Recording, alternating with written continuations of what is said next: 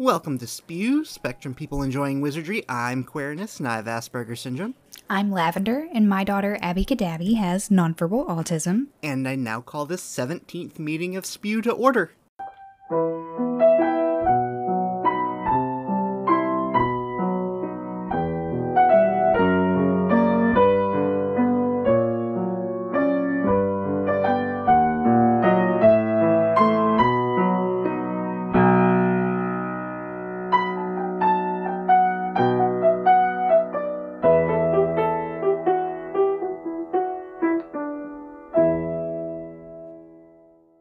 Hello, Lavender. Hello, Queerness. How are you this fine morning? I am pretty good this fine morning, actually. That's good. There's a virus.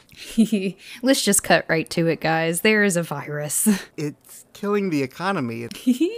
Buy stock. Buy lots of stock. Buy all the stock right now. Yeah, I'm trying, but I'm still broke. But no, how long have you been quarantined now? About a week. I'm going on about 2 weeks. Little over. I guess week and a half. And I feel like I just got the first good night's sleep last night. I woke up at a decent time so we could record. I have like a little office now because I work from home, and You have lots of monitors. I have lots of monitors. Not enough, though. I'm still like halfway from my usual. And I'm using a totally different computer to record this with, so there's an extra monitor up here anyways. Lots of electronics. Oh, I love electronics. I do too, most of the time. As long as I have you to help me with them, then I feel like I'm fine. Well, in our new business this month, couple things to talk about. First thing, we're on TikTok now for some reason. I don't know how that happened. I saw an ad and I clicked on it, which is bad, but I like clicking on ads because it means that the company I dislike that I clicked on has to pay for it. Fighting capitalism every chance you get, Queerness. Anyway, we are at Spewcast on TikTok. And This last week and a half since I've been quarantined, I made a new mashup video in which I made basically a music video for I'd Do Anything for Love with Snape. it's amazing, you guys. I love it. You'll see that on YouTube. My username is Backward Barbecue BCKWRDBBQ. We've only got a couple of important dates, not many for April. No, big one is April 1st. Today is Fred and George Weasley's birthday. Which is so fitting that the twins were born on April Fool's Day to me. That just makes perfect sense. And also Teddy Lupin was born sometime in April. We don't know exactly when, but happy birthday all anyways. We do have some real-world birthdays, too. Two Davids. David Bradley, who played Filch, April 17th. And David Tennant, who played Barty Crouch Jr., is April 18th. Yay. Happy birthday to you too as well. David Bradley is still alive, and I'm happy with that. I am happy with that. And he's still acting. Like, Yes. quite a bit. What are we going to talk about, Queerness? We're going to talk about COVID-19. April Fools. We're going to talk about made-up wizard diseases. So, I decided it'd be fun to talk about wizards and diseases. Very early on, J.K. Rowling decided that because the series was about death, that she had to decide very early on what could or couldn't kill a wizard and what diseases they could or couldn't get and why. And so she very early on decided that wizards are able to either cure or overcome most mundane muggle diseases fairly easily. However, they could not easily overcome magical diseases or death. So the Resurrection Stone does not fully bring people back to life, but a broken bone is easily mended. But things like Mad-Eye Moody's leg and eye, because they were lost through magical means, could not be brought back. I still feel like they could have done better with like a replacement leg for Moody instead of just like a peg leg, but what do I know? I'm a mere muggle. In the movie, it's like a metal robotic leg, but without any of the robotics. Was it? Yeah, I just watched a clip the other day. I'm like, I don't remember that. But yeah, it's like a metal robotic leg. I'm sure there'll be another Harry Potter marathon on Sci-Fi. I'll check that out. I don't remember that either. Moving on. Wizards do have ways of dealing with, like, the flu and many serious injuries. historians credit Linfrid of Stinchcombe, also known as the Potterer, and the patriarch of the Potter family, is the originator of many remedies that eventually evolved into the potions still used today, like Skelligro and Pepperut potion. Sales of those cures is the original source of the Potter gold. Okay, so the head of the Potter family, the Potterer, it was a healer. Yeah. Interesting. And that actually answered a question I had about royalties. Harry doesn't get royalties because he sold all of this stuff. Now, wizards do have a more difficult time dealing with wizard diseases, such as lycanthropy, spattergroit, and dragonpox. But the Statute of Secrecy actually keeps the world separate enough that muggles don't come in contact with any of these. So first off, let's talk about the common cold, even though that is not a wizard disease, but because the coronavirus is the most common cause of the common cold, so would wizards survive it? Probably. They have a Pepperut potion, which causes steam to come out of their ears, although it doesn't really seem to be a cure as much as a thing for the symptoms. I was about to say, seems like it's like taking an Advil for the symptoms. But they've had it for a good long time. It was invented in the 18th century by Glover Worth, but it was based on the work of Linfrid of Stinchcombe all the way back in the 12th century. Okay. All right, now moving on to the fun stuff. Dragonpox. So, dragonpox was first reported by wizards working closely with Peruvian viper tooths, which is why it's called dragonpox. They were working with dragons. It causes your skin to turn green, and it's long-lasting. There's a green and purple rash that grows between the toes, and sparks come out of your nostrils when you sneeze. Oh my gosh. One of the earliest records we have of it is from the 1100s. Gunhilda Kneen was recorded as having to forego playing chaser in a Quidditch match. Is it highly contagious then? I don't think it's super contagious, but it is contagious. Okay. But what's kind of interesting is, even though that case was in the 1100s, the first known person to die from it was Chauncey Aldridge in 1379. So, like, a couple hundred years later. Right. And the cure wasn't invented until the 16th or 17th century by Gunhilda de Gormor. But even though there was a cure, it did not eradicate the disease, and many elderly still die from it. So we have several actual references to this. Draco's grandfather, Ambraxis, died of it.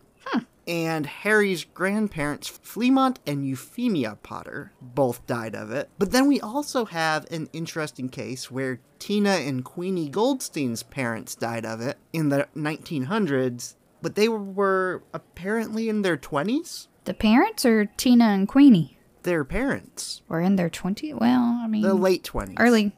Yeah. They were young, which is confusing, since apparently only old people die of it. I think J.K. Rowling just likes killing people with dragonpox. Oh. And then we have Spattergroit. This one is highly contagious and is caused by a fungus, but this one does result in parents pulling children from school because it's so contagious. It manifests as purple pustules that leave scars, as unusual fatigue, and if the disease reaches the uvula, the victim is unable to speak. Oh. Cerebrumus spattergroit is a specific strain that has the added symptom of confusion and memory loss. And this is one of the theories as to why no one remembers the 1877 Quidditch World Cup. There's actually several theories, because it happened, but no one remembers it. So, yeah, there's actually a whole bunch of information about this specific World Cup. We could probably do a whole episode on just that. I was about to say, hey, that's an episode idea right there. And a portrait at St. Mungo's mistook Ron's freckles as spattergroit, and the cure that it suggested is taking the liver of a toad, binding it around the throat, and standing naked by the full moon in a barrel of eel's eyes. I just read this passage. I just read that part the other day.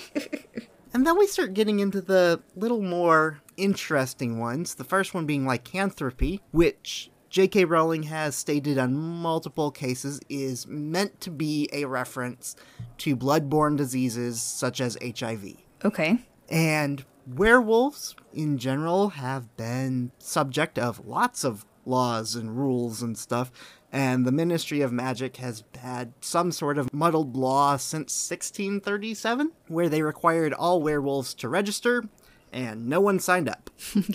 And also, this is actually similar with centaurs, because centaurs don't like associating with humans at all. Right. So werewolves and centaurs are constantly being moved back and forth from being part of the Ministry of Magic's Beast Division and Being Division. No one can decide whether they're a beast or a being. Ridiculous. Also, muggles rarely survive the attack, and that's why almost all werewolves are wizards. Silver Inditiny can heal the wound. It doesn't actually cure anything, and a lot of people would rather just die. Wolfsbane potion was invented in the later half of the 20th century and allows the werewolf to maintain human mind. It is very expensive and disgusting and is intended to represent antiretrovirals used for keeping HIV from developing into full-blown versions. Interesting parallel. Yeah. That's an interesting parallel that I did not know about. And then I included Dementors here because of the fact that Dementors were supposed to represent depression. They were created shortly after J.K. Rowling's mother died, and so it's meant to be a direct correlation there. Chocolate is the antidote.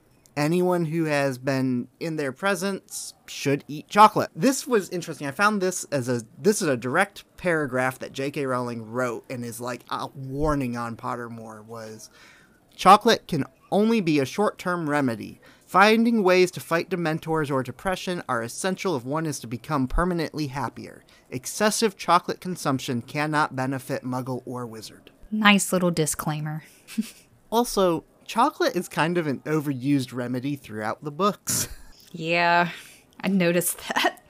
And then I just have a fun little fact that I didn't find any other place to put, that during the 14th century plague, Nicholas Malfoy may have killed many, many Muggle tenants and disguised their deaths as plague victims. But the reason I say may have killed Muggles is because he was never actually charged with this. Yay, Malfoys. I was about to say, go Malfoys, killing muggles forever. Not really, I do not endorse killing muggles, that's ridiculous. Alright, we are gonna go visit our friends over at Gringotts, but first, here's a trivia question from Prisoner of Azkaban.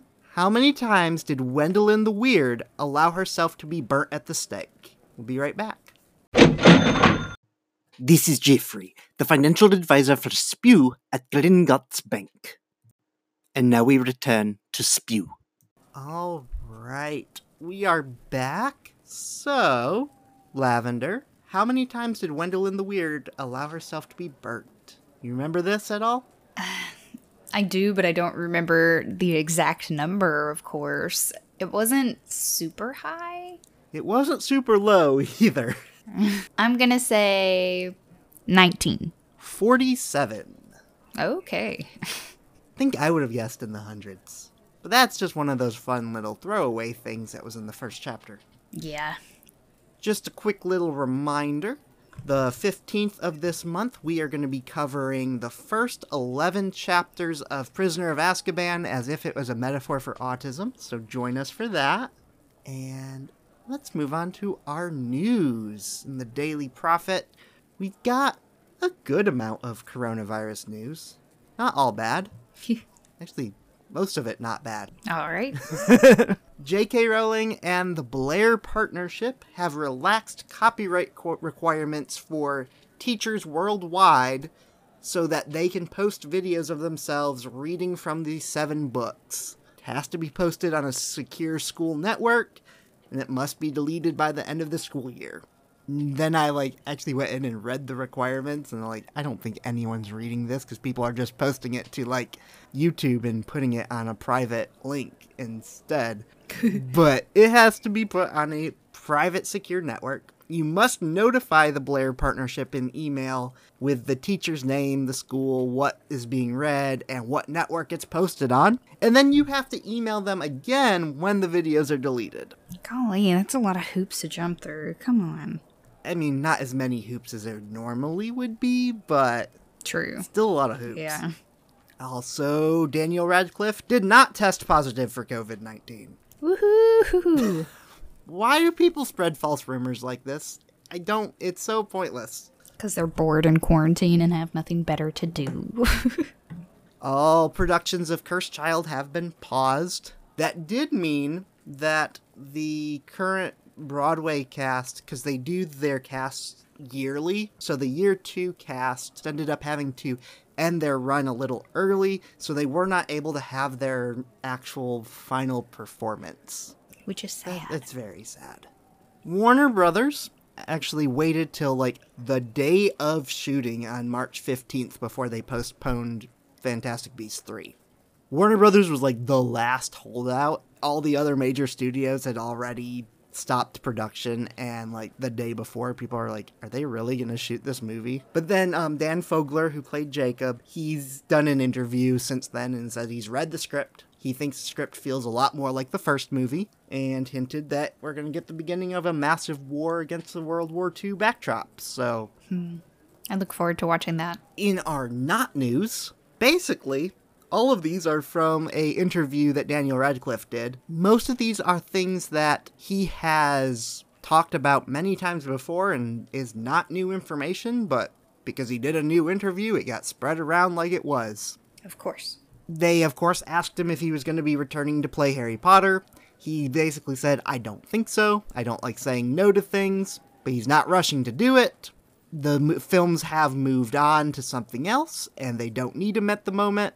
He says he's not saying no, but he doesn't like the idea of going back to a franchise because he doesn't want to be locked into a series of movies for a long period of time, which all sounds perfectly sane, but he's also not saying no, which to me says in 6 years when they get around to making a Cursed Child movie, he may return.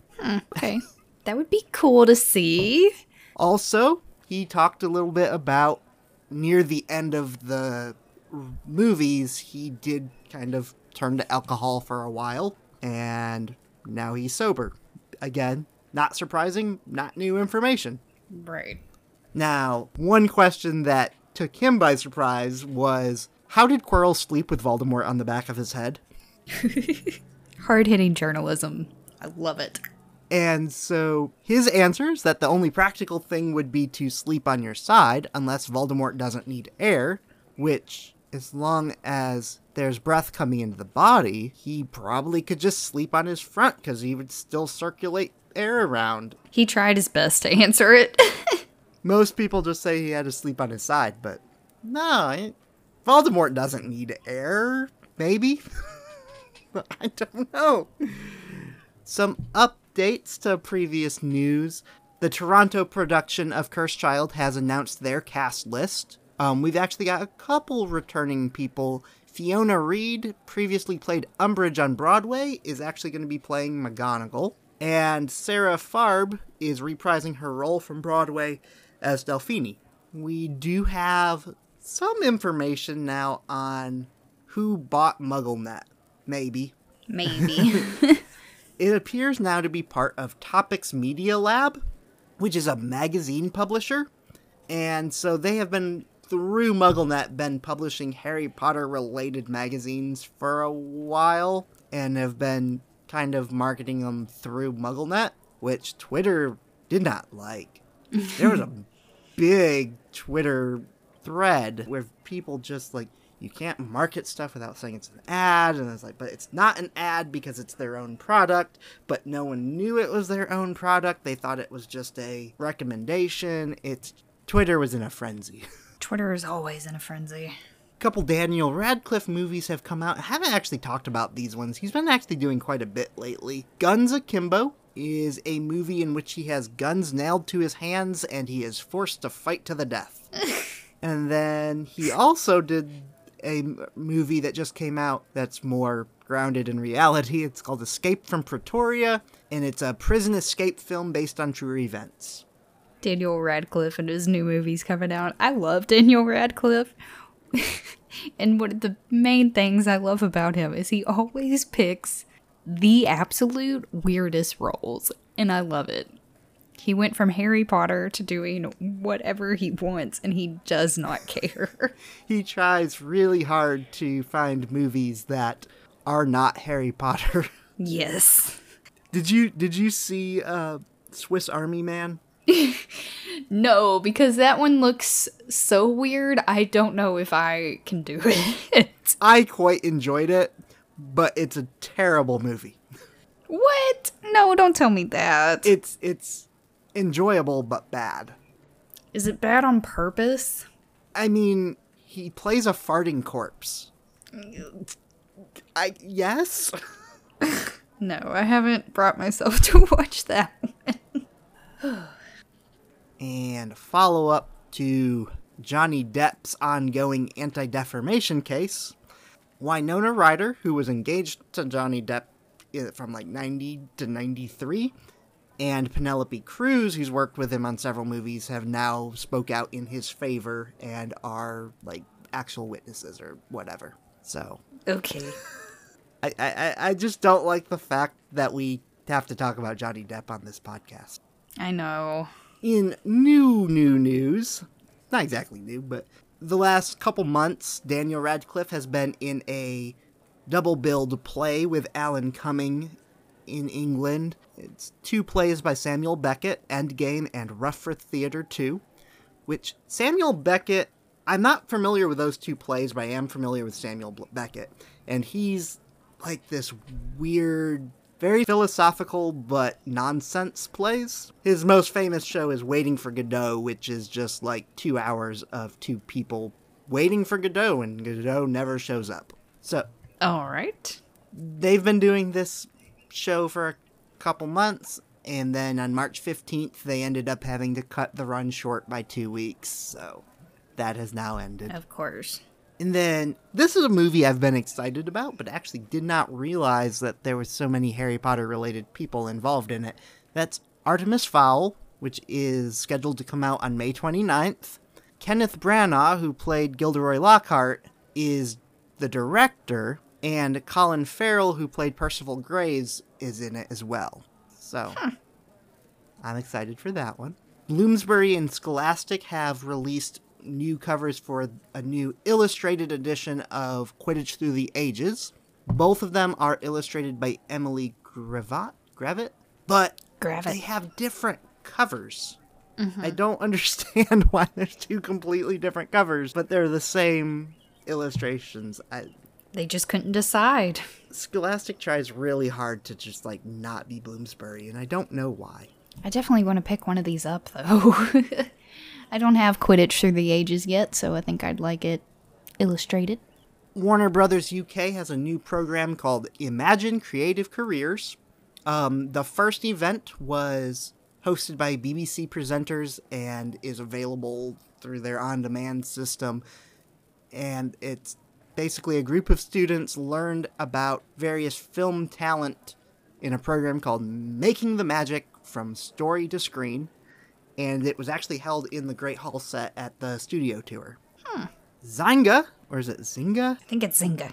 Zynga. They are releasing a new Match 3 game under the Portkey Games label. It is called Harry Potter Puzzles and Spells, and supposedly has narrative and spellcasting. So, Hold on, wait. Is it a mobile game or a board game? it's a mobile game. Boo. It's Zynga. They make bad mobile games that grandparents are addicted to. Stop it. I just really hate mobile games in general. Like, I don't really like any of them. Ugh. There goes our chance ever for endorsements from mobile game carriers. Oops. In Pakistan, Khayali Productions has just premiered a fan film entitled The Last Follower and the Resurrection of Voldemort, which takes place like 200 years in the future, and then like somebody like tries to resurrect Voldemort. Anyway, it's a Pakistani fan film premiered at Government College University. 12 showings over 4 days, and over 5,000 people came to see it. I think I would like to see that. And then March 28th, Jason Isaacs and Tom Felton posted a 20-minute video chat for the Red Cross. It is legitimately just 20 minutes of them chatting. Just basic everyday chit chat. Hey, how are you and the fams?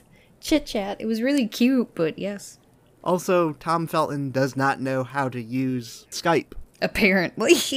Like a third of the video was him trying to figure out how to use Skype. Yep. Look here. Where'd you go? Where'd you go? No, I'm still here. I can't see myself. I can only see you. Click your camera. You Luddite. It's really cute. And then in autism news, don't have a lot going on this month. But Vans, this is now the second time Vans has been featured in our show. Mm-hmm. They have released a new autism awareness collection, which is basically calm color palettes, comfy cush technology, and additional foam and rubber overlays for additional comfort. Which, again, most of them are ugly. There is one pair that I looked at and I was just like, oh, that is definitely something that Lavender would buy for Abby. And then I showed it to you and you're just all like, she doesn't like slip-ons. Yeah. And that is the same exact issue I ran into with the Harry Potter collection, is the Hufflepuff ones only came in slip-ons. I know. Why they do this? I don't know. Truth be told, I don't really like slip-ons either. They're very uncomfortable. I always assumed that slip-ons were like slippers with soles, but no, they're very uncomfortable. Very flat. Very flat. And then you told me that you're not supposed to wear Vans with socks, and then I kind of had like a crisis, because why?